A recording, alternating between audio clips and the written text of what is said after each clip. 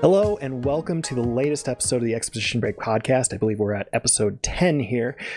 This is your home for video game news, critiques, and industry analysis. I am Blake Foley, and I am joined by my co-host Sean Gandert. How are you today, Sean? I'm doing good, and I'm glad that after like 10 or so of these episodes, a mistake and that sort of thing makes us just go, keep going, keep going. It's fine. I'm going to say It's analysis wrong every time. So yeah. Nope. We're here. We're recording. You are back in New Mexico, which is exciting. But even with that, we are still recording remotely, which is too bad. But maybe someday. I remember not that many months ago being like, "Yeah, I'll be in New Mexico. I'll come over. We can record, play something for an hour, hang out." Those were the good dreams. Those were the good dreams, and now we find ourselves with restrictions being put back on us. But this too shall pass someday. So let's dive right into this recording, though. So let's hop into news real quick. There's just a few items that I think are worth talking about since the last time we spoke. Most relevant, literally just ended an hour ago. Nintendo did their live stream about Paper Mario. And I don't so much have just anything to say about that particular stream. Well, I do, but we'll get to that. Did you watch it? I watched some of it, and it was kind of weirdly poorly put together. But that is weird for Nintendo. Yeah, that's like their thing. They're good at is their little Nintendo Directs. Yeah, I mean, it was a treehouse presentation, so it was those plucky kids that they get together to kind of do stuff out of Seattle, and yeah. it was a really poorly paced boss fight for the part that I was watching, and RPG boss fights are rarely interesting. Are you sure that wasn't an accurate representation of the game? I mean, it might be. I mean, the trailer actually looks really cool, but that does dovetail nicely into. Sean, you're a huge fan of Mario RPG, and Paper Mario has long been kind of the spiritual successor along with the Superstar, All-Stars, whatever series, Superstar series, of which you're not a fan of.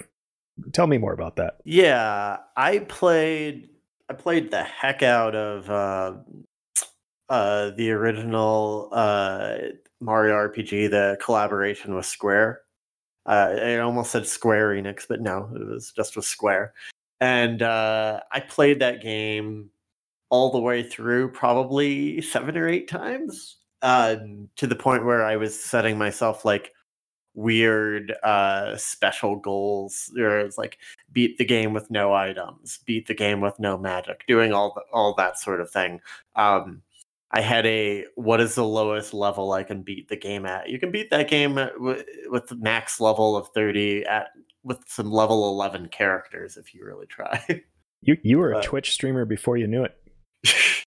Yeah, it was one of those things. I really loved the world. It had a very precisely strange sense of humor, and the timing and battle mechanics were crisp. So I later played Paper Mario for the Nintendo 64 and felt that it tried in every single one of those capacities and failed. Like, I don't think it did well for any of those. I played a bit of the one on the GameCube. I played Super Paper Mario. I beat Super Paper Mario, and I thought that was an okay game. Mm-hmm, but had the least to do with Mario RPG of any of them. Yeah. Yeah. And the Mario and Luigi's I've never dived into because they mostly look like a slightly more simplified version of Paper Mario, which was already a simplified RPG. Yeah, I mean, I've played a few of those. I've played the Superstar ones, a couple of them, and they have their zany sense of humor that is kind of plucked out of Mario RPG, which does have a strange sense of humor. But yeah, the creativity that I think existed in Mario RPG, which is a game I'll admit I've never actually beat, so I should say that. But I should say that game is weird. It's weird, and I love it for that. Like, there's some weird, surreal stuff going on, and it's unique in that way, whereas the other stuff just is Mario stuff for the most part. Yeah, this is going to be a really weird analogy because I don't think you watch the show that much, but did you ever see Community? Yeah, no, I watched 3 seasons of it, I Well, think. so after the showrunner left, they did a season made by other people, Mm-hmm. and same characters. They understood what the jokes were supposed to kind of be and everything. It is a miserable season. It is it is really, really bad and unwatchable. I can't remember if I reviewed it or not, but I think I did. In any case, it was on the surface, it looked identical, but the actual thing that it made completely missed the point, and it was a miserable thing. When the showrunner came back, Dan Harmon, to do a final season, they just referred to that as the gas leak season, Oh, and all nice. the characters just didn't remember what happened because of the gas leak. Did they actually put that But into the plot? yes, they wrote that into the plot. Perfect. But it is definitely, that's kind of how I felt about those. It's like they kind of understood they understood what people like. They're like, the humor, the color, whatever, but they didn't understand how to actually achieve it. Okay. And I don't think Nintendo knows how to write, which is hard for an RPG. I don't know. Yeah. No, I'm with you. Like, they can do some funny little stuff that exists in a vacuum, but overall, I mean, when was the last time Zelda had a truly good story? A Yeah. Link to the Past? Right? That actually had a little complexity to it. Like, yeah, as a fan of Ocarina of Time, I get Majora's Mask was good. Majora's Mask was good. Yeah, Majora's Mask was good. Yeah. Yeah. But I mean, for the most part, they have interesting ideas, and then like the actual through lines are usually pretty weak across the board. I mean, they still can't. Every Mario game is still basically the same story, and maybe that's part of the joke. Who knows? But I guess my follow up question then, before we move on, is if Nintendo came out tomorrow and said, they're partnering with Square, and maybe they got a few key people back. I don't know if they exist. What that looks like. Would you be excited, or what do you think your thoughts would be? In general, I'm excited. I'm more excited usually about Nintendo co-productions where they allow someone else to use their toys. Mm-hmm. Even if the result isn't to everyone's liking, it isn't to my liking, it just tends to lead to a more interesting thing. And one of the reasons why I think Paper Mario to me is not exciting is because um how different can it be when it's still Paper Mario? Yeah. Like there are some definite there's some definite roadblocks with that series, especially when I see Nintendo making it in a way where if I heard that, say, Square was making it, um, and were allowed the sort of weird carte blanche they were in that case, that I would say, okay, they can do whatever the result here, it probably won't be bland. It might not be good, but it won't be. Nintendo is a very polished thing, but a lot of what they do is a bland version of that. Like they have amazing art direction, but but it's not a unique vision, you know. Mm-hmm. And even as corporate as Squeenix can be, like the Final Fantasy VII remake, as much as it can at times be like, oh well, that's very unoriginal. They made it into a unique kind of controversial project somehow. Yeah, it got my attention. It got your attention when we were two Mhm. people that couldn't have given a damn about Final Fantasy VII. Sorry. Yeah, it made me retrospectively more interested in the original and where it's going from here by not playing by the rules. Mm-hmm. And when has Nintendo, the last, like you mentioned, Majora's Mask? Majora's Mask is still the outlier for Zelda. It still is the one that didn't play by the rules. And it's been how many years now? Yeah, no, for sure. And yeah, it's an interesting remake in this light of it's it's a remake, but also still stands on its own as a separate property, as a separate thing, a separate piece of art. In how, not you can't get in. I won't get into any spoilers of it, but it does manage to make itself stand apart, which is a cool way to handle a remake. Yeah, I also can't talk about that or the other thing I was going to compare it to with a lot of without a lot of spoilers. So we should move on. It's the other thing is something that Blake has not experienced, and he should. So I'm like, we're gonna move on. Okay. It'll be a mystery. Years from now, he'll be like, "What was that thing?" And I'll be like, "I forgot." Our conversation will be great. Put a note in this notes doc after I leave it and forget to ever look at it again, and we'll go back in. All right. So moving on, we'll just jump past that note I have after Paper Mario and move on to there was a PS5 event that happened He's recently. skipping the also wait for it sucks note.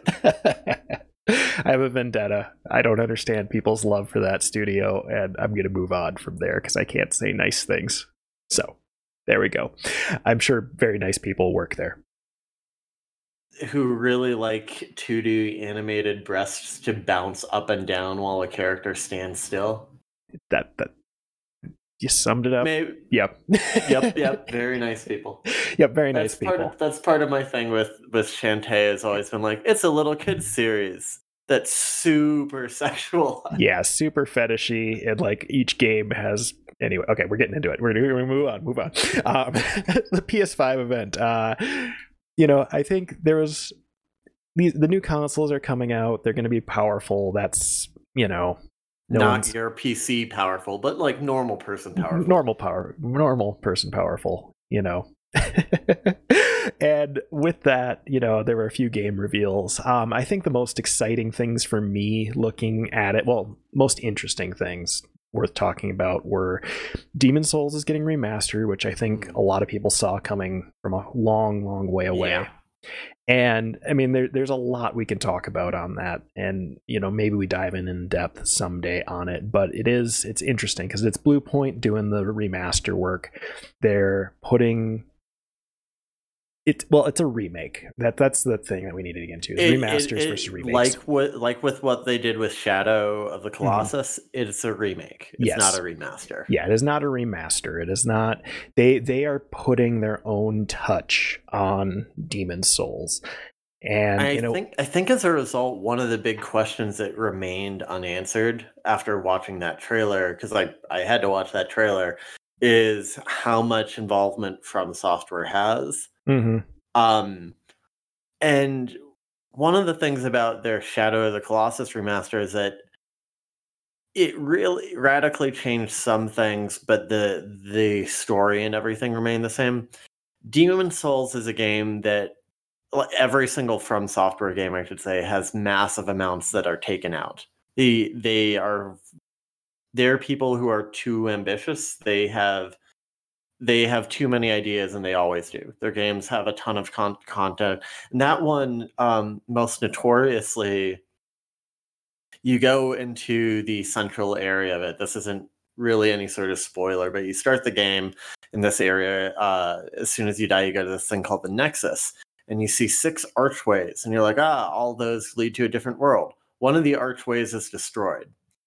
Now, it's kind of a cool touch. You play it and you're like, oh, wow, that really, like, the world building in that is neat. But the actual reason why is they had to cut that entire world out of the game.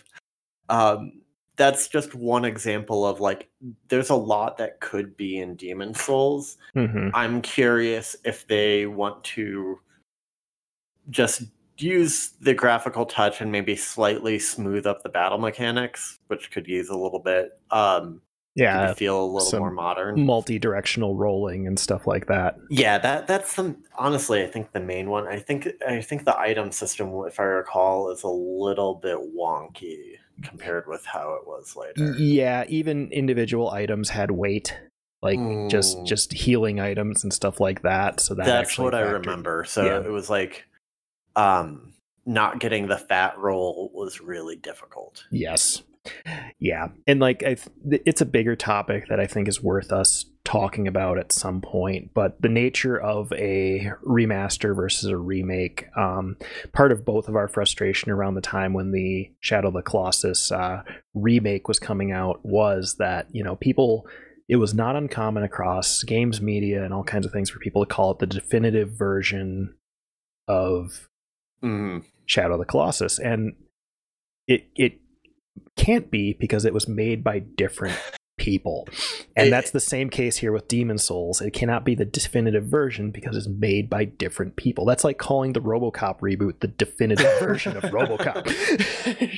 Yeah, it's made by different people with a different purpose. There are different things going on, and From Software is always a weird place where you can find out certain things about them, but they're a Japanese developer, so certain things are very hidden. I would love to know about a lot of the behind the scenes of the entire Demon Souls remake. Yeah. Seems real fascinating, and I don't think that we'll get it for a long time, if ever. But I don't know. It's a weird thing. I guess we could get to this later, having just finished Dark Souls 3. One of the appeals to Demon Souls is it's actually pretty short. So I think to myself, I don't really feel like another long Souls game anytime soon. And then I'm like, actually, Demon Souls is like, especially considering that I know how to play those games in a way where the first real level for Demon Souls took me longer than any other part of the game. Like learning how to play a Souls game. Without that sort of thing, it's like I could probably get through the first level of Bolatara in like half an hour. Oh yeah, certainly. Yeah, so I'm kind of like, I could actually probably beat through Demon Souls fairly fast. So there's a little bit of appeal to me, and there are certain things that I know I missed. One main optional boss, for instance, because I didn't know that they existed. I always look at Souls games, I look at the walkthrough after I finish an area, and sometimes that means that you've completely screwed yourself over with certain things. So it's like, oh, yeah, you got to the end of the game. What were the things I could have done? Could I go, often with other games, I'll learn something and go back, but that one I was like, nope. Screwed myself up there. Oops. Yeah, no, and that's a similar experience. And like, yeah, I don't ever want to say that like this Demon Souls remake is without merit or doesn't look interesting. It certainly does, but it is going to be a different product. I mean, there's screenshot comparisons that have gone out of like totally different lighting of areas, different embellishments on areas, which does change the final product, especially in a game where the environments are the story, the way Souls games are. Yeah, so we'll see. But yeah. I went from watching the trailer and going, I won't do that, to at this point in time, I'm kind of like, when I get a PS5, I'll play it. Who am I kidding? Yeah, it seems inevitable. Like, same thing with me with playing Last of Us 2. As much as I'm like, I'll still play Last of Us 2 at some point. Yeah. And it actually sounds like it is with merit, at least, to experience that. The other thing that they showed during that event was a Resident Evil 8 trailer, which got me really excited for Resident Evil again in some dumb ways, because there are moments in that trailer that I find ridiculous and dumb, and they make me really excited. There is a werewolf in that trailer, which fantastic. Yeah, let's just blur the lines. So let's talk about that trailer a little bit, because I think Resident Evil is something we should talk about. There are two main things, I guess, for us today. And one is Resident Evil, one is Souls. And touched a little bit of Souls. We'll go back there. But the Resident Evil trailer, you've talked to me, you've been replaying Resident Evil 2's remake, Resident Evil 3's remake, and then you've gone back to Resident Evil 7 again, right? Yeah, so Resident Evil 7 I bounced off of pretty hard originally, for a variety of reasons. Not that it ever seemed bad. In fact, to be perfectly honest, it felt too different from what I was used to in a Resident Evil game to make it to a point that it felt uncomfortable for me, which is actually kind of the neat thing about it. Resident Evil has not been a scary franchise to me in quite some time, so for one of those games to kind of put me on edge and freak me out early on, it made me actually kind of put it down, because it was actually super stressful for me to play. and it's tonally so different because it is very much more influenced by kind of cabin in the woods style horror. And when I moved on from it, I tried it, I put it down, and didn't really go back to it. And then the Resident Evil 8 trailer came out. At the time, I had been I'd been playing Resident Evil 3 remake for the first time. But the 8 trailer, which is a direct sequel to Resident Evil 7, had so many bonkers, cool things in it that I appreciate from Resident Evil that it made me want to give it a 7 a second look. And what I mean by that is one of the things I enjoy about the franchise, and Resident Evil is one of my favorite franchise of games, is how silly it can be. And 7 felt far from silly. And being most of the way through it, it is still pretty darn far from silly. It doesn't quite have there are no great white sharks in the basement. It was interesting to me. So like I played played the teaser for 7, and it was very, very obvious how much it was influenced by PT. Like, which is also kind of fascinating just because PT was not a full game, but it was also one of the highlight game experiences of the year it came out. It's a strange thing. So I played that demo and I was like, okay, this looks like they don't influenced by PT, not trying to do the same thing, but definitely taking it from there. And then everything else I saw from 7 was, as you said, the cabin in the woods. And now with the 8 trailer, it seems like 7 was a success, I felt like, financially, right? But 8 seems like it's going a little bit away from that again. So, yeah, I mean, let's rewind. So, yeah, as far as 7 being, influenced by PT, the development of it and the release of it was close enough to PT that clearly they were working on their own first-person thing in tandem. Like the timing of that, they didn't see PT necessarily and go, oh, we should do a first-person Resident Evil. They were clearly working on it, but they definitely were trying to take advantage of PT's popularity in their release and what they focused on. And that first hour demo that they released was very much the most PT-esque thing that exists in that game. And that was the part that I kind of kept playing and then bouncing off of, because while it's not at the caliber of PT's, craft, it still was super stressful. And the prospect of playing playing PT for 10 hours isn't that appealing to me, as well crafted as that is. No, part of what this PT is interesting is that it is what I would almost love for that to have been, and I the rumors that Kojima's working on essentially the heir to that. Or some of the rumors that he's actually working on Silent Hill. Yeah, there's the general sense is that he's working on a horror game that may or may not be Silent Hill. At the very least, it's related to what he was trying. I kind of would love it to be like almost an episodic thing, like 5 episodes of PT length, That would be awesome. Because it is an intense enough experience where it's like, I could do that once a week. I can't play that 5 nights a week. That just does not sound fun. No, definitely not. And that was my concern with 7 for a long time. So yeah, 7 largely takes place in this house in the swamp in Louisiana. I don't actually fully recall because that all happened at the very beginning of the game. But it, in many ways, it is a return to Resident Evil's roots in Resident Evil 1, where it is very much kind of a slower paced thing. Ammo is very scarce. After Resident Evil 3, Resident Evil got more actiony and got even more silly. So it is a throwback in that way. It eventually leaves that area and starts getting into some grander, I'm right now, spoiler alert, but right now I'm on a giant ocean ship doing stuff there. So for people that have played the beginning of that, try and link how that might happen. It's an interesting one. Do you like the grandness of like what? So I just started Resident Evil 2 remake, and one of the things that I'm enjoying about it is that it feels smaller.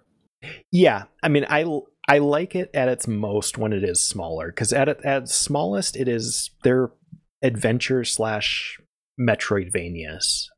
To the remake and the original, they're very much Metroidvanias with, find the right key item to unlock this door, to open up more paths, etc. And in 2, the one you're playing now, you're in a police station, which can't be that big. Resident Evil 1 was the same way. Resident Evil 3 started getting a little more linear, but it had some of that. Resident Evil 3 was actually more of an action game, but it still had some elements in that. But once you reached 4, you were pretty much just moving from one area to the next, killing enemies, moving to the next area, killing enemies, all that kind of stuff. Gameplay wise, I definitely enjoy that kind of pacing of, okay, I've got this, I need to go back to this area and open this, and maybe there's some new enemies along the way, maybe there aren't. It depends on, I don't know. To me, I like my aesthetics and like what I prefer for games is, and this is part of my love for PT, is like I love having a smaller, tighter thing than running through a bunch of spaces that I don't pay that much attention to. Yeah. So already, I haven't played much of 2 remake, but the sense of place is very real, going back to these places and paying attention to details, and there are a lot of details to that building, and that's what I'm getting at it. Like Exactly. that police station on the one hand makes no sense, Mm-hmm. but at the other hand, it's an incredibly well realized nonsensical building. Exactly. I mean, it has thought put into it. It does feel like a real place, even though the doors are locked with weird crests. And, like there's an arcane elevator that you need 3 crests to go down to the parking garage in, things like that. That's not a spoiler. Which is true, admittedly, of most police stations, but you usually don't see it in games. No. True. They really did their research on it and figured it out. But yeah, no, it is that sense of place. And I'm playing a lot of Resident Evil right now. I played Resident Evil 3 remake, which got kind of a bad rap, and I can see why, but I still really enjoyed it. I think the toughest thing is it's not worth $60. It's relatively short compared to what people are used to getting out of a Resident Evil 2 game. But having gotten it on sale, I was perfectly happy with the value proposition of it and really enjoyed it.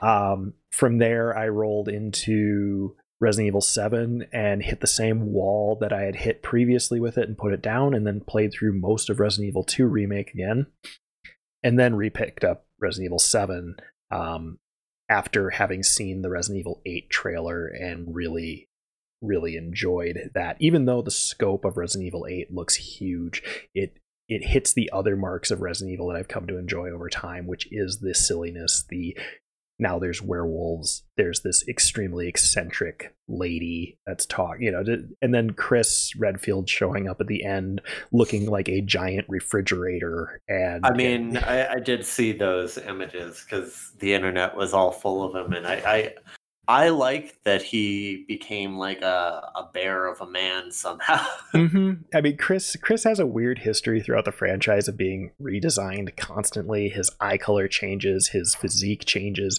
In Resident Evil 7, I haven't gotten to him yet in 7, but he shows up there and just looks like a totally different person.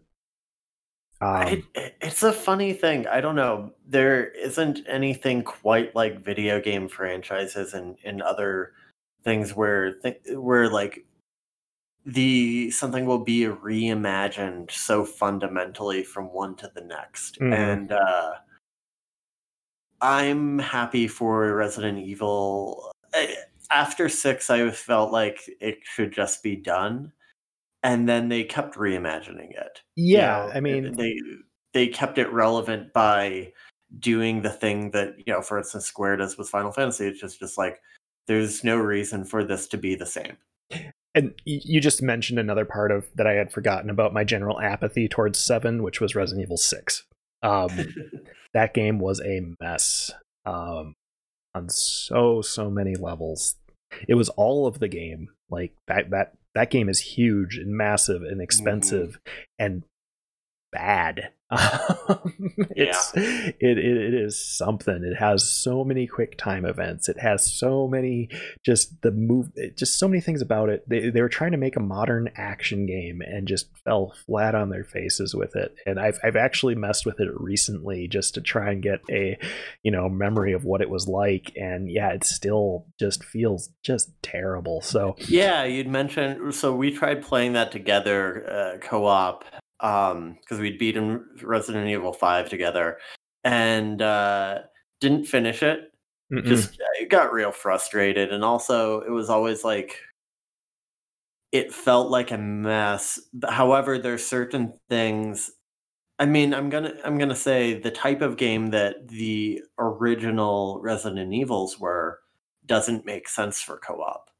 Um, they're slow. Mm-hmm. They're kind of, you need to think about the environment and what you wanna do and make that sort of decision, and, trying to hybridize that with a really fast action seems like a recipe for failure. Yeah, and it was. And Capcom has tried many times over the years to make multiplayer Resident Evil. They tried it with the Resident Evil Online games on PS2, which Mm. were interesting in their own right, but not noteworthy in the grand scheme. And then, yeah, 5 was the one where they really kind of went headfirst into co op. And it's a divisive game. People love it, people hate it. I think it's a lot of fun with many problems, but that one largely is a good game and worth playing through. To the point where if you said to me, "Hey, let's replay, Resident Evil 5 Mhm. again," I'd go, "Yeah, let's do that," because it is fun. 6, however, seem to be struggling with modern sensibilities and how do we modernize this franchise, because if you remember, Resident Evil 5 still controlled in a very old way. It was still, you couldn't move while aiming, which is kind of the biggest thing about those older Resident Evil games. So that leads to a very deliberate kind of gameplay that hasn't aged well, especially after Dead Space and things kind of took the Resident Evil 4 formula and modernized it. And they tried to then take their own spin on it with 6, and it didn't work. But they have found that kind of third person action formula with the Resident Evil 2 remake that you're playing now. I'm going to say that if you want to play co-op Resident Evil, you should play House of the Dead. There are light gun games in the Resident Evil universe, though. I have played one of them Okay, actually, and, it was fine. It's yeah, totally they're fine. fine. They're on Wii. They're an Yep. all right time. You get to swing a knife at things. It's pretty cool. Yeah. Um, so yeah, and that's kind of the Resident Evil. I think maybe at some point, like when you're done with 2 here, maybe it's worth getting into kind of a bigger conversation about the franchise as a whole. But Could I'm you give me a lore rundown? oh yes, I'd have to refresh Alright. on a few things, but man, the Birkins and all that kind of stuff, and Okay. yep, So it's we might, maybe after I finish 2, we can, do an episode talking about that and also, get into some serious lore. a I can, franchise spoiler cast for you yeah, with with the spoilers on the whole thing. okay about Um, Tales of Leon going to rescue the president's daughter from Spain. that sounds awful. I want to know much more. Great. All right, so let's move on to our primary topic. You have finished Dark Souls 3 and its DLC, and therefore have finished the Dark Souls trilogy. I should put the caveat that I quit playing the, so I can't remember if I mentioned this. I finished playing the expansion content, but I did not beat it. Okay. And eh, I will say I the previously, like, I tend to be okay at fairly hard Souls content, but before talking about too much else, the Dark Souls 3 expansion is crazily difficult. Okay. Good to know. Um, I have beaten Souls expansion content in the past. tends to be harder than main games, but that stuff was very, very, very unforgiving. And I think it was a little bit in a response to people saying parts of Dark Souls 3 were too easy. Yeah, that's disappointing. Yeah. Those, I mean, sure, after so many games, parts of 3 may feel easy, but yeah, I mean, we can get into difficulty and the Souls thing and difficulty choice and all that kind of stuff, but I'm never, I shouldn't say never, but I'm usually not a fan of developers caving to fan response in that way.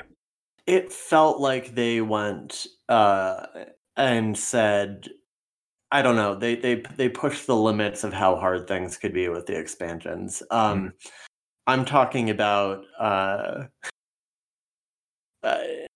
not even just like some of the boss fights. There are some fascinating boss fights in both of the expansion, like 3 stage where each stage is different, like different complete fights, not just like a one person with different attacks. And then a 4 stage fight in the final where they get like a complete health bar each time. They're crazy. Yeah. I mean, that sounds like stuff that they then eventually rolled into Sekiro. Yeah, and I don't know that that was for the best, and I guess I'll see when I get to Sekiro. But Dark Souls 3 is a weird project because it was both a good culmination of the Souls series, and it also felt a little bit like they didn't really think it needed to be made at all. Okay. I mean, I I don't know. What's your memory of it? yeah, I mean, I can see where that comes from because it does kind of, it's both, yeah, as you said, a celebration often of Dark Souls 1 and a little bit of Demon Souls in a weird way. It's kind of, There's even more of that in the expansion. oh, Actually. cool. Okay. There's a remake of the old monk fight from Demon Souls. Oh, okay. Interesting. Okay, I didn't know that either. So, yeah, it's, but I do feel, yeah, there's parts of it that kind of feel like it's just by the numbers, I think. You've got your swamp. Okay, we did our swamp. You've got your castle. It's just, it does feel samey in some kind of weird ways, which it's one of those cases where it's kind of what they were going for, was to kind of send that message of all this stuff is cyclical, all this stuff kind of happens time and time again, but it kind of falls into that same trap of, how parody can also just end up grating because they are ultimately just doing the thing that they're making fun of. And not that they were making fun of their history, but it hurts the overall product, I think, in that way. Yeah, I feel like one is better as a self-contained thing. Like, Certainly. if someone were like, because Dark Souls 3 really ignores a lot of 2. If you were to say, should I go from Dark Souls 1 to Dark Souls 3 to finish the story, it'd be like, you could, but you really don't need to. You don't need to. Yeah. And I think the kind of ultimate most interesting thing to look at with 3 is, how you want to analyze the ending. What ending did you get? And this is spoiler territory for anyone that hasn't. Well, and this is the other thing. There's 4 main endings for Dark Souls 3, but then beyond that, there's kind of a different ending if you do the expansion stuff. Interesting. Okay. So the expansion is really, really interesting. That is, I should note here that I didn't play the expansion stuff to completion. It is deeply. So, did you play the first one? A bit of it, not very much. I remember rounding a corner and there was some like angel thing that was shooting spirit missiles at me. That's actually the second one. Oh, is it? I understand not beating that. When I decided not to finish that one, the ending stuff is really, really crazy. Essentially, there are some people you fight earlier on in the game that are mini bosses. They are just normal enemies in that part, and you fight like 10 of them in a row. And that isn't even remotely close to a bonfire. Great. It's kind of like, wow, when I beat this thing earlier, it was a mini boss I only had to kill once and then it disappeared forever. How many of these? 10? Great. And how many other things? And then I go through the poison swamp and the bonfire is hidden. Oh god. Yeah. Anyhow, Okay. um, but so the Dark Souls ends with kind of there are two main endings I think of for Dark Souls 3, and then kind of the secret ending that might be considered the good one. But there is the original ones that you have in the first one, which is to rekindle the flame. Mm-hmm. And then there's the other thing where you allow the world to go into darkness. Mm-hmm. Bam. Those Yep. are the original Dark Souls endings. And in some ways, they're kind of supposed to be the same.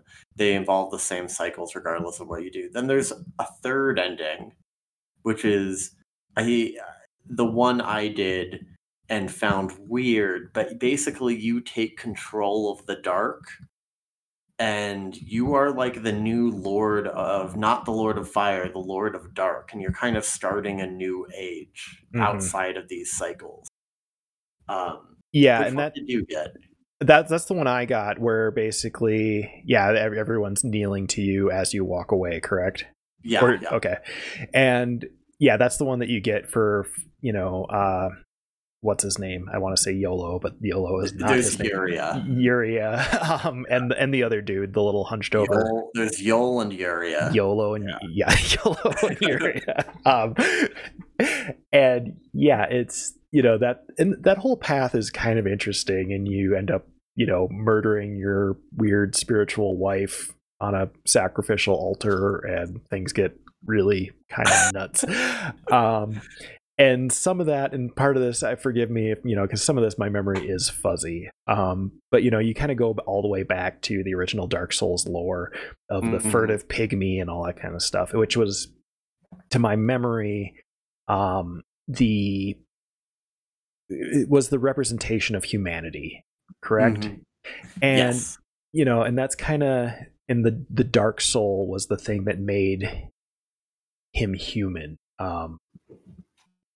And the ending of 3, the one that we both got, seems to kind of be that signaling of humanity kind of for the first time taking their place They take control. Yeah. It's no longer going to be the age of these different weird immortals, gods. Mm-hmm. Humanity is going to be the center of the world. So the downloadable content is kind of one long story, and it's mostly about a character who's kind of seems initially peripheral, but by the end takes center place. But you start by going into this another painted world. So in the first Dark Souls, there is a painted world. Weird reasons for that, but it was kind of an odd part of it. Mm-hmm. And it becomes clear that the entire Dark Souls world is probably, within a certain sense, also a painted world. That Okay. they're all just kind of paintings within paintings. Hmm. A person from this world is needing to go out on a quest to get all of the Dark Soul. And one of the things about the furtive pygmy is that, unlike like the gods, he didn't keep it to himself. It split the Dark Soul into all the humans. So like everyone has a little bit of it. You go forward in time, far after where Dark Souls 3 ends, and to the actual end of the world, to find where the actual their country of the pygmies, and the person who eventually kills them all and collects all the Dark Souls. And you collect them all, bring them back to the painter, and you're going to make a new world. It is very odd. And there's also, you said you got to the angel. Did you see some of the Inception style area called the dredges? I may have. It's very much a blur for me. So I don't recall. Yeah. Some of the coolest stuff happens in there, and essentially one of the questions that you get with Dark Souls 3 is, why are all these weird worlds colliding? What's causing in that, and what does that look like?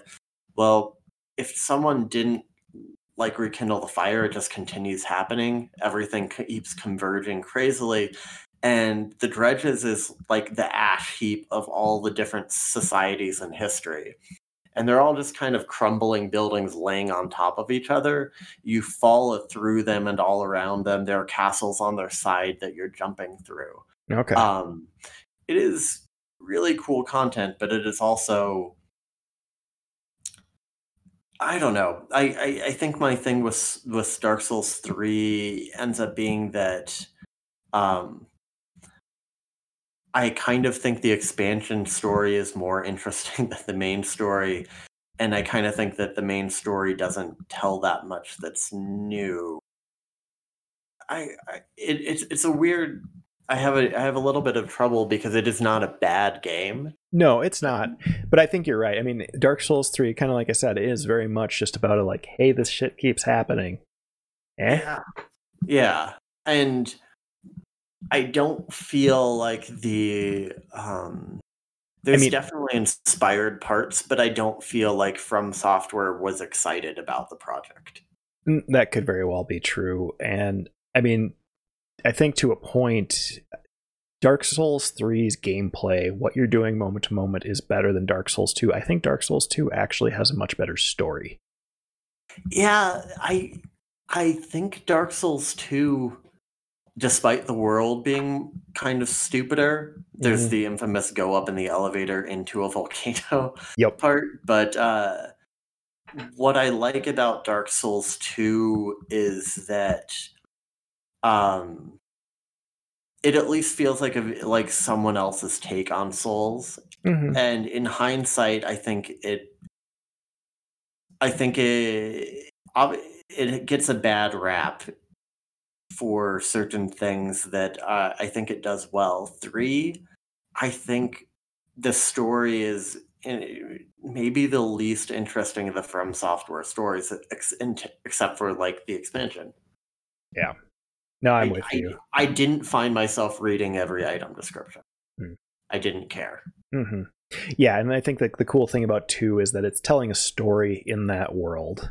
You know, it's just like, hey, and here's another thing that's happening in a far off land. It isn't necessarily related to 1, and that's fine. You know, it's telling the story of Yeah. like a king that went insane as part of a giant war against giants. That and it's like, okay, cool. Other things happen in this world, and that's, you know, pretty neat. And then yeah, then 3 kind of happens, and I think it's almost 2 that makes 3 stranger in a lot of ways, and that's kind of just like back to, okay, other stuff happens, now it's all converging and all the same stuff's happening again. Yeah. um It's weird because every From game that I've played has had, I guess it'd be arguable with Bloodborne, but definitely the actual Souls games has had better gameplay than the last. mhm. Like, I think that I would find it very frustrating to go back to Demon Souls today after playing Dark Souls 3. That game is smooth and fluid and it has a ton of options.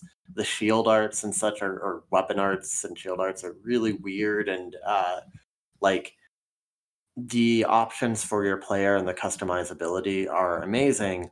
At the same time, I was less interested in its world than I was in any Souls game before it. Mhm. And it's possible that, that's just where I am in my head, but I think it's more that because the game tells you that it's all kind of going through the same motions, I don't feel a need to figure out the mysteries because it's kind of like, who cares? Yeah, and I think the other thing worth noting is that Dark Souls 1, the construction of that world is just a master class in Yeah. world design. So like the something that they don't seem interested in revisiting, because it must have been crazy hard to make that world intertwine and connect the way it does, that they've largely abandoned it for every game since. So even then, they're always going to be kind of one step back in that until they try and build something of that level and scale again. Yeah, there's things that can't be, I guess they could be, but they have not been recaptured despite many games trying to imitate Dark Souls in different ways, including 2 and 3. Um, but yeah, I played the heck out of the game and I enjoyed it, but I think by telling us that the story is repetition and is rote, and that it's only the names that change, but the players are the basic play is all the same. Yeah, it made me not care that much about the lore or that particular world because the game goes out of its way to say it doesn't matter. So Like, there's two things that I found. Well, there's one thing I found interesting and one thing I just kind of want to get your take on separately. But one thing I thought was neat, and that's related to the ending that you and I both got, is it's a weird thing. So the whole change that they made in 3 to you no longer go hollow. You do the whole cinder thing, and I don't remember the exact, but basically you get to keep your human appearance after death. And people have joked and criticized and just kind of had fun with the fact that this was in relation to, and maybe Miyazaki even admitted it, but people got grumpy that they'd spend so much time making a character. He actually said that was why. Okay. Now there was an interview where Miyazaki said everyone complained so much that that their character was always hollow, so I said, okay, I'll figure out some other thing. Mm-hmm. And he does, and so they makes it so, okay, you're human, but then once you start taking those dark signs from you're always hollow. You're always hollow. And that's how you get the quote unquote good ending. I just found that part really funny and interesting, that he still was just like, but this is the right way, deal with it. It's funny that I do enjoy that. I think that mechanic points to, I don't want to be a person who says that like an artist shouldn't listen to what people are saying, but at the same time, Dark Souls, the original, feels a lot more pure as far as this is the story I want to tell and this is how I want to tell it. And Dark Souls 3 has more, I know you guys are going to want this, eh? Yeah. Okay, you're going to definitely want a dragon over a bridge, right? Yeah. I'll give you 2 dragons over a bridge. What do you think of that? What do you think of that? And, you're going to get this lady that says, touch the something inside me. Yeah. And there are those things. It's like Havel the Rock. He appears in Dark Souls 3. The lore reasons for why, like I've read different people's explanations, are crazy contorted. And the actual reason is obvious. Yeah. People loved him in the first game, and they're Fan like, okay, service. we gotta put him. We gotta allow people to get his armor and stuff. People just love him. But that sort of fan service also makes the game feel like it's less like a particular vision. It feels more of a product from it makes, like, the original Dark Souls is, yes, it's from a company and it's produced by Bandai and such, but it is an auteur game.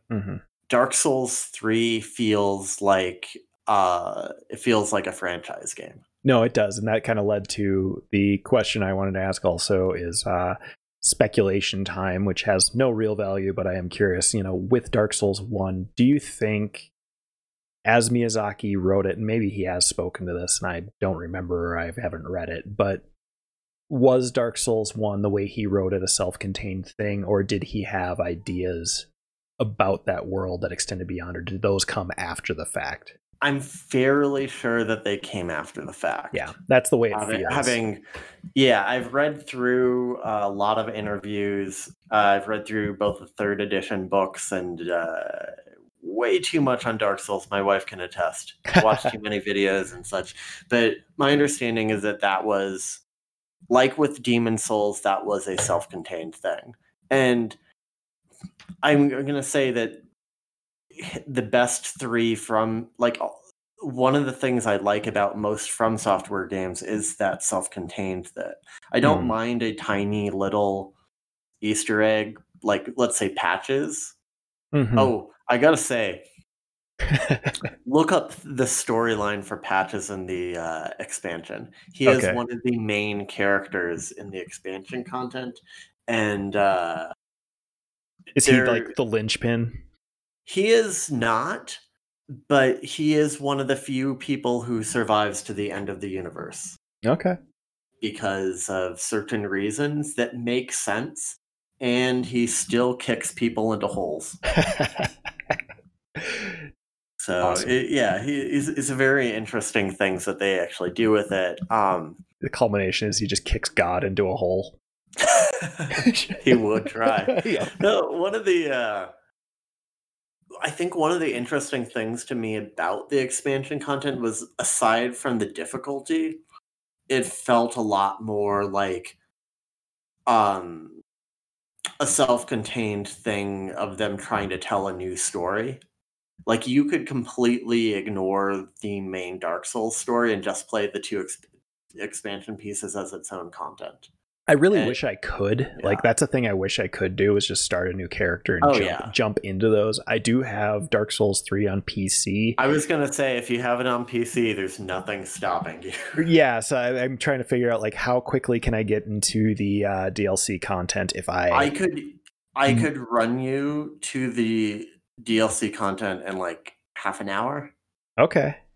Maybe I could actually get you there very fast. So maybe that's something that happens at some point this year.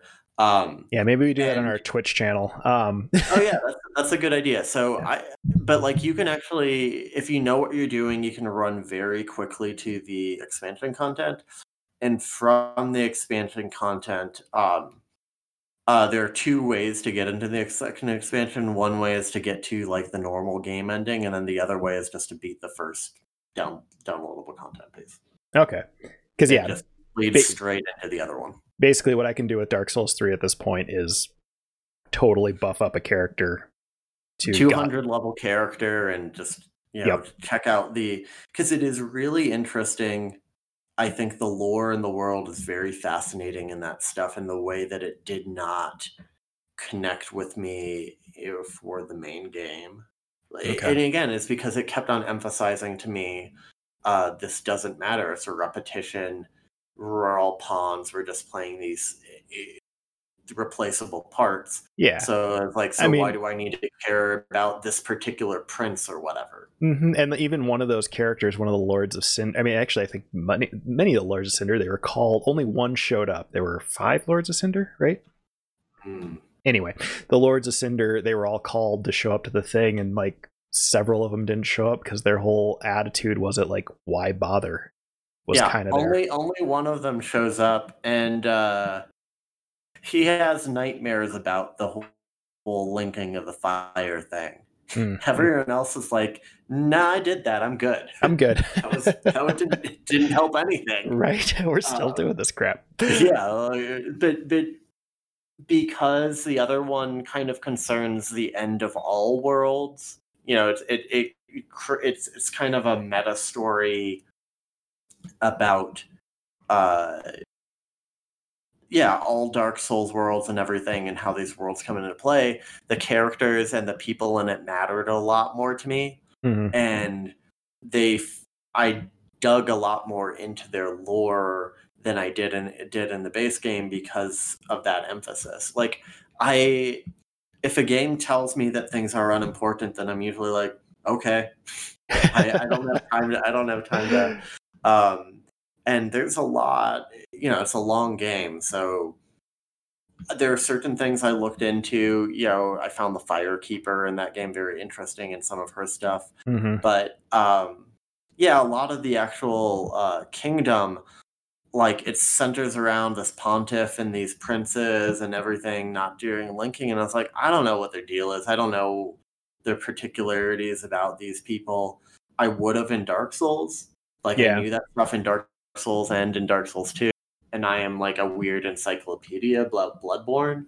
But with Dark Souls 3, it was like, oh, the game says it doesn't really matter why, so whatever. It was also strange to me, like the emphasis in Dark Souls 1 on the 2 serpents. And like they're referenced in 3 in weird ways, if I recall. They might be dead. Are they dead? It's unclear. They might be dead. Because they are so central to Dark Souls. Well, one is extremely central to Dark Souls 1, and the other you may not even ever see. But actually, they both are really central. Yeah. Like, there are implications that between the two of them, they are... I get reminded a little bit... They remind me a little bit of, like, the the Book of Job when Satan and God are making bets Mhm. out there and just kind of laughing at everyone, all the mortals. That's how the two serpents feel to No, me. totally. And they seem like they're at that level. And then Yeah. just to not have them in 3 felt very weird, you know? Yeah. There's this weird statue. Is so at the second to last boss of the game, the boss that's like the last fire person, kindler dude. Um, you fight him, and then at the back of his arena is a statue of a winged serpent. Like one of those things that's really easy to miss. But it's a pretty large statue. Hmm. And you're like, that seems important. I looked at lore stuff. No one really knows what's going on. Okay. I don't know. So I will say, so again, to me, Demon Souls, Dark Souls, and Bloodborne all felt like, um, they all felt like true passion projects.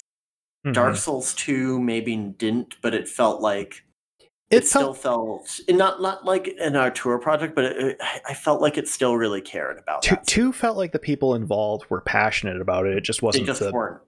They yeah, weren't a brilliant person. yeah, they weren't the original people, and they Yeah. put their own spin on it. And I know that it was he took the Dark Souls team to make Bloodborne. Mhm. It was that team who went on to do that. And so, And even yeah, it 3, felt he like was it kind wasn't of maybe made by a genius, but it really mattered. But 3 was the time where the main game felt like we have a contract with Bandai, we've got to make this stuff, and this is what a Souls game is made out of. So the other thing, and I've seen interviews that deny this, but the thing about 3 is it felt like it had recycled ideas, their cutting room floor ideas from Bloodborne. Yeah, I've also seen the denials, but I think one of the most interesting things about the third edition books, the second book, it has a section that I wish was so much longer about outsourcing, and it talks about how with Demon Souls the game was made very much internally, but then when they are moving on, especially from Dark Souls 2 onward, much of the game's assets were made by outsourcing. And you end up wondering about, well, if they are outsourcing to the same people, I'm guessing, the people at Tosei or whoever were actually making it were like, I don't know, this is a kind of their aesthetic for this. It could be for Bloodborne, it could be Dark Souls, whatever. Just make a gate. And that's fair. And like, I think that is one of the things about 3 that also feels weird is that, reading early interviews or interviews around Demon Souls and Dark Souls, one of the big things about Miyazaki was, artists talking about, coming up with this badass thing that has, 5 sets of teeth, and he would come in and go, cool, but why does it have 5 sets of teeth? And they'd go, and he goes, get rid of the teeth. If something doesn't have a purpose, everything to him was supposed to have some kind of purpose. Every feature on a monster, all those kinds of things. And some of that started to feel like it went away in 3. Yeah, I agree. In 3, there were the things that hit and you go, kind of like they're smart enough to create like an post facto explanation, in kind of the way it's like, you don't want hollowing? Okay, I'll figure out another thing.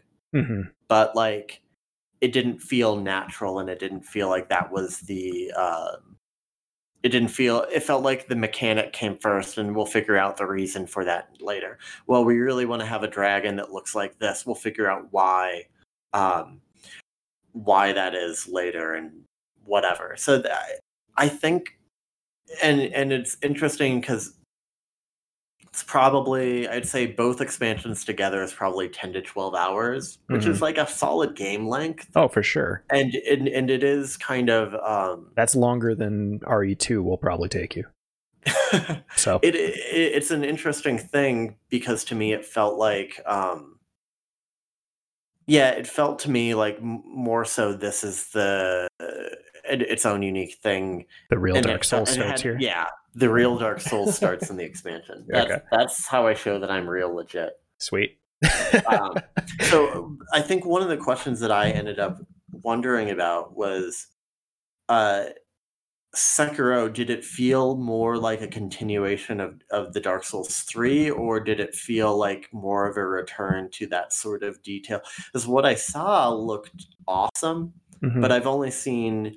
I've seen a few things, and then I saw you stream it for an hour. But I've mostly avoided it and just kind of assumed, because previous to this, the last thing I played was Bloodborne, which is like um probably my favorite game. So So so Sekiro. but I worry about Sekiro now a No, little. I think Sekiro is a bit of a return to form in that, it feels much more purposeful than 3 did. The volume of things isn't nearly as high. And there's it's a weird thing because, Dark Souls and Demon Souls and Bloodborne communicate so much through item descriptions and that sort of thing. And overall, Sekiro doesn't have 300 pieces of armor to cram all that stuff into, so you don't have all of that stuff going on where it's like, well, this is the ring that so and so wore on their way to execution, blah blah blah. You don't get as much of that, but it does feel very deliberate in the story it's telling, and it doesn't seem to have superfluous, that word that I have trouble saying. Superfluous. Yeah. Superfluous, Stuff. For some reason, I have trouble with that one. But anyway, when I saw that world, and yeah, so I feel like that's a goal for me is for to help you play the Dark Souls 3 expansions. But when I saw you playing Sekiro, that was not a world that I had seen before, and it didn't feel like any other video game, and it wasn't just a generic high fantasy or dark fantasy. And that was one of the things that made me be like, oh, this looks sweet. Yeah, and it is. It has that deliberateness to it. It is wholly unique. There's nothing that I look at and go, well, they just took that out of Dark Souls. It also, we were just talking about Dark Souls 1's level design. Well, it's not of that caliber. I will say Sekiro has some great moments where you come over a hill or you land in a new area and you look across a gap and you go, oh, that's where I was 5 hours ago. And those moments are super cool in that game, and like one of the best things where you just you look over there and you realize how far you've traveled, and it's pretty neat in that way. Yeah, I'm glad to hear it. Just because it's weird to say that a game that you spent like 100 hours in was like a disappointment, especially when it probably had the best actual gameplay of a Souls game I've played. But at the same time, games are complex. They have a lot of moving parts.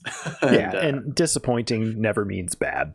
Yeah, it doesn't mean it's a bad thing. And it's probably like, if I were to tell a person to start Souls stuff, I'd probably say go with Dark Souls 3 because they simplify a lot of things.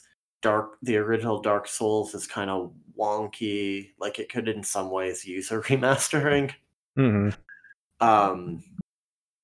So I don't know. There you go.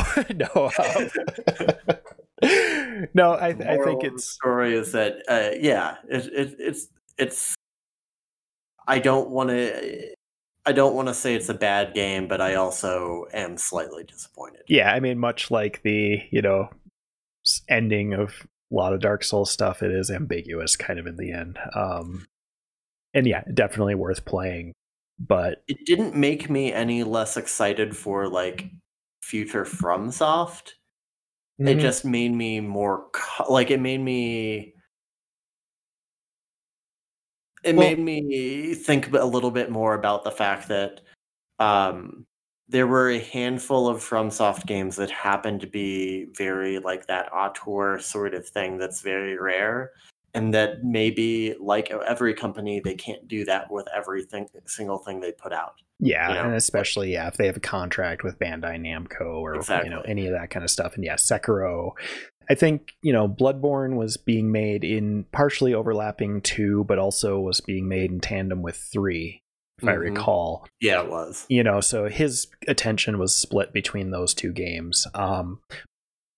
But it ends up feeling like, Bloodborne, it's easy to look at Bloodborne and Sekiro and go, they have some unique ideas of how to adapt this formula to new experiences. And that is what makes me excited, for Elden Ring. Looking, are they going to take a hybrid approach and kind of find some of the spirit of Dark Souls, but some of the spirit of Sekiro, which has unprecedented mobility and stuff like that for what is effectively a Souls game. You've watched me play that. One of the nicer things about Elden Ring is, having finally played through Dark Souls 3, there was a sense for a little while that there were they kind of had the issue of, Call of Duty coming out every year. They were just pumping out so much Souls content. And it does feel like that was kind of an issue. There was just too much for them to make everything be at that level of quality. It's kind of refreshing how long it's been between Sekiro and seeing anything at all tangible about Elden Ring. What do we know about Elden Ring? A logo, George R.R. Martin, and quote open world.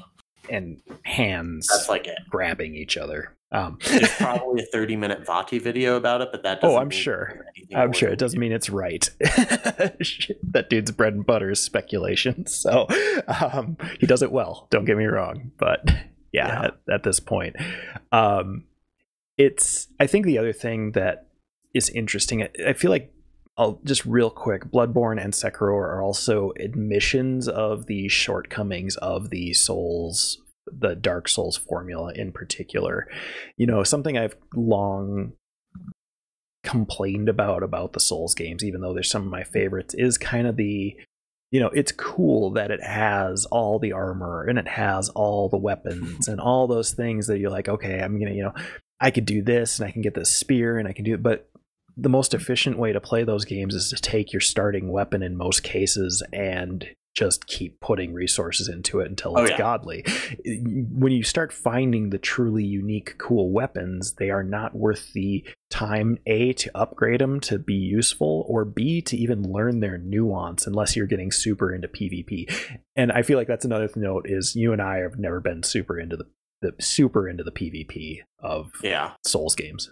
I agree. I mean, I've always had that issue with them, and so much of the Souls experience to both of us is a game that we play through, and to appreciate those weapons, it is a thing there where like it doesn't even start really until New Game Plus. Yeah, which is a level of I don't know. It just doesn't. It still doesn't appeal to me, and I see a person with this weapon that I know they got from like the last boss in the game, and they're fighting me with it, and it looks sweet, but it's like, to master that and upgrade that to this level, you've played this game another 40 hours.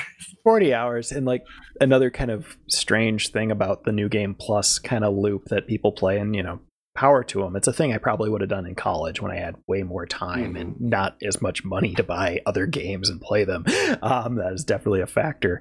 But the other thing is, like, if I'm going to replay any of those games, I'm going to make a new build. I'm not going to continue the build I already made, if that makes sense. Yeah, I totally know what you mean, and I find it like I mostly would rather play the game from scratch than in New Game Plus. Yep. No, for sure. And that's the way Bloodborne's the only one I've played twice out of any of the Souls games from beginning to end. And my second playthrough was a arcane build, because you don't even realize how viable an arcane build is until, 60% through the game. Oh yeah. No, I thought to myself, actually, when I finished Dark Souls 3, that if I were to replay it, I would do a poise build. Because it seemed like it would actually be pretty good against a lot of the end game things that I had difficulties with. I was like, oh, well, what if I just really worked on my poise and had a shield the size of a truck, and they hit me 4 times, and then I won. I think But, yeah. that does remind me of like one of my probably most disappointing things about Dark Souls 3 also, I guess, is I feel like the boss design was closer to that of Bloodborne, Mhm. but you're definitely more mobile in Dark Souls 3 than you were in 2 and 1, but you still don't Mhm. have the mobility or the take back your health mechanic of Bloodborne to really deal with kind of the trading blows aspect those bosses Yeah. are a bit designed around. I And tried using a ring that does it, but it didn't give me enough back. okay. There was a ring that was like, after an attack, regain some health, but it wasn't enough to allow me to go, like, toe to toe. Hmm. And I just, yeah, those bosses didn't feel quite as, I mean, to be honest, fair as Dark Souls 1 did. I I mean, I've mentioned this to you before, but I am much less into boss fights than seemingly most of the Souls audience. Hmm. Like, I do not have the interest in, and this is part of why I didn't finish the every little bit of Dark Souls 3 is because I do not have a love for doing a 20-minute boss fight and then losing towards the end and then redoing it from scratch. Like, Yeah. I that happened to me, and I turned off the console. I said, "Well, I'll try it again tomorrow, and if it happens to me again, then, I'm good." Hmm. And I myself have no reservations about summoning help in those games where some people's like, well, you can't summon help. That's cheating. I'm like, I don't care. Well, But especially there are certain parts of the game where they're designed around that too, as well as like character quest lines. mhm. It's like you will not see a lot of the story if you do not summon these NPCs. Yeah. No, absolutely. Absolutely. I don't know. That's Dark Souls. Yeah. Yeah, but that's the thing for another day.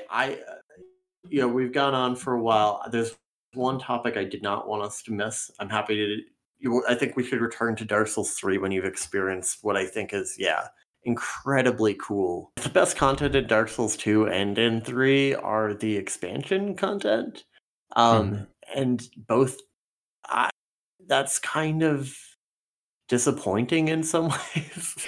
It's disappointing and kind of interesting at the same time. And I'm really kind of excited, or not really kind of, I'm very excited about this idea of um playing that stuff on a stream together and just kind of Yeah. cheating our way through it just so that we can kind of see, I think that that stuff. would be fun, and yeah, it's a weird thing. I One of the things that I'm still disappointed to not be able to play is Derasene, the VR game, because my knowledge of how those short bits, like the expansion content, and I like all of the From Software's expansion content actually. Um, Makes me feel like their formula is very good in those, like, 5-hour parts rather than, like, a 50-hour part. No, and I think that's definitely fair. And Bloodborne and Sekiro are both much shorter than Souls Mhm. games, and I think they benefit from that for sure. Yeah.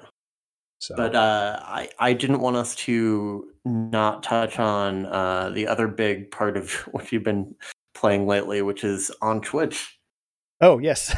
So yeah, I've been dabbling and dabbling. I've been putting in a decent amount of time into learning the intricacies of Twitch, partly academically and partly because I have also just kind of found I enjoy the experience of it. So yeah, no, I've spun up a Twitch channel and I've been kind of very, very slowly gathering a very small following streaming Resident Evil games, but it has been interesting and cool to really see the work that goes into the whole process. And I've never been one of the people that's looked at YouTubers or Twitch people and gone, man, they're just playing video games, they don't put in any work. No, it's a ton of work. And the more I've kind of looked at the moving parts, gosh, it there's so many things, and kudos to the people that make it work day in day out. 100 bits to those people. 100 bits to those people. I found myself, as I've done more things, being like, I should subscribe to this person because they're working their butt off. And I'll admit, in a few cases I have. I'm like, here's $5. Good job.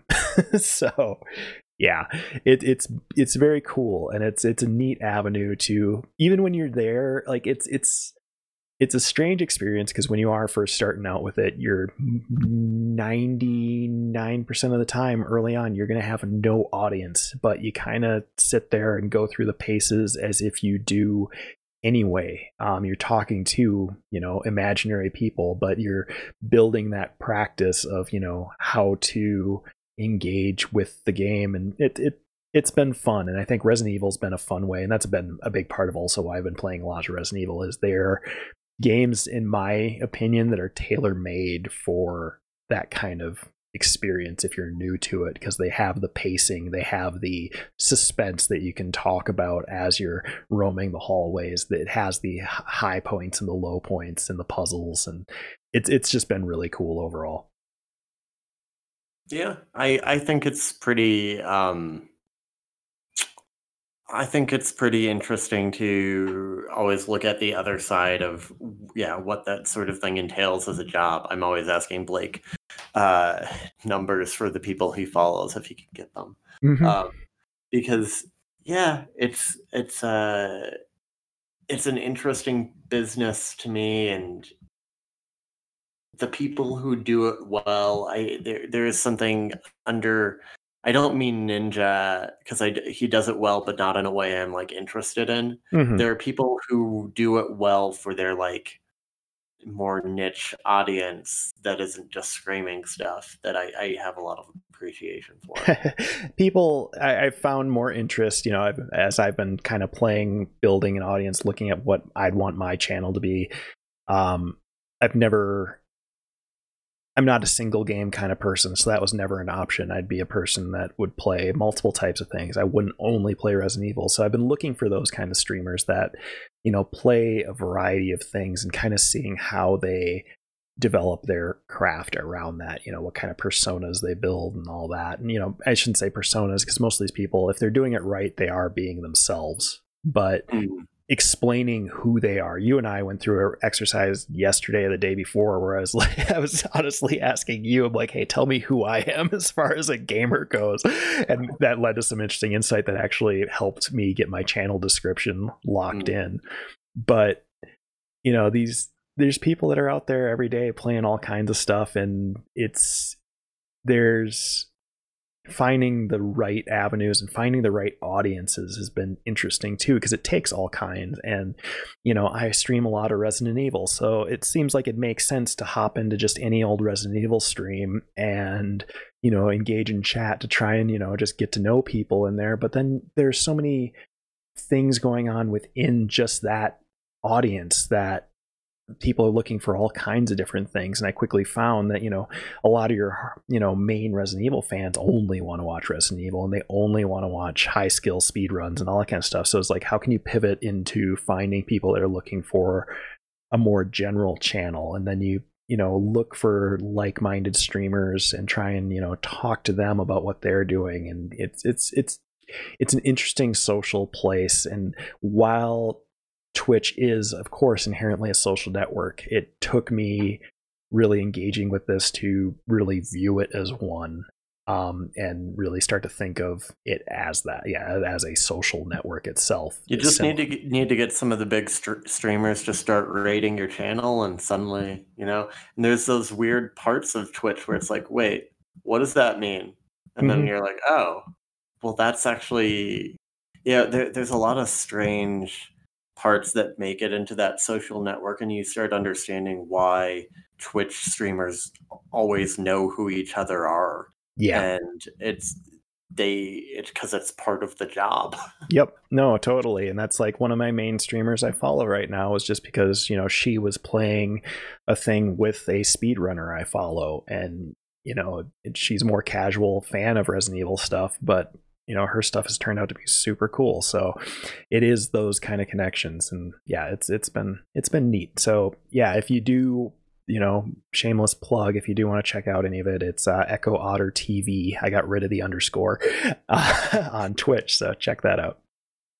And sometime soon, he'll be doing some Dark Souls 3 expansion content. TBA. TBA. We'll probably actually do that on our EB channel, but yeah, that's a good idea. I think that should be on our EB channel. We'll just make sure it's rehosted on my channel, and we'll call it good. But no, I think it's important. You're not enough zombies for your channel. That's cool. No, not enough zombies, and I don't want to sully it with you. And no, just kidding. only on quality content. Only good stuff. No, but I do think we should also do some StarCraft soon on my channel. Yeah. So, because that's where that one started, and that's where that one will stay. But we do need to figure out a way. I'm hopeful that we can get I want to bring the quality down on my Twitch stream a tiny bit so we can reserve some bandwidth for Discord, so you can see my screen in more real time, so we're not dealing with that 7-second delay of you should click on that. I already did click on that. Click on that, but he's dead. So those fun times. But all right. I think it also might help that we're in the same city on the same internet carrier. Like, it's got to be better than with my old carrier in Florida. It's gotta be, but we'll see. Right. We'll see. All right. Well, on to footnotes. I do want to thank everybody for listening. You can visit expositionbreak.com for our written content. You can follow us on Twitter at expositionbreak.com. You can follow me as Echo Otter on Twitter. No TV on that one. You can follow Sean as Sean Gandert on Twitter, right? Sean Gandert. I think I asked you that last time. Yeah, probably. Twitter handles. And send questions or comments to podcast@expositionbreak.com. I want to thank Icefields for the use of our themes scenic route. Even though I can't reach him right now, he deserves great credit for the music he has made for this podcast. Well, he didn't make it for this podcast, but he lets us use it, and we really appreciate that. The Exposition Break podcast can be found on Anchor, Google Play, Spotify, Stitcher, and iTunes, and I think maybe even a couple more places that I had never heard of until I looked at our Anchor page and saw that we were on them. And that wraps up this episode. Look forward to talking to y'all next time, where we'll probably talk a lot about Resident Evil. So look forward to that. I suspect we will. Sounds good. Thank you all.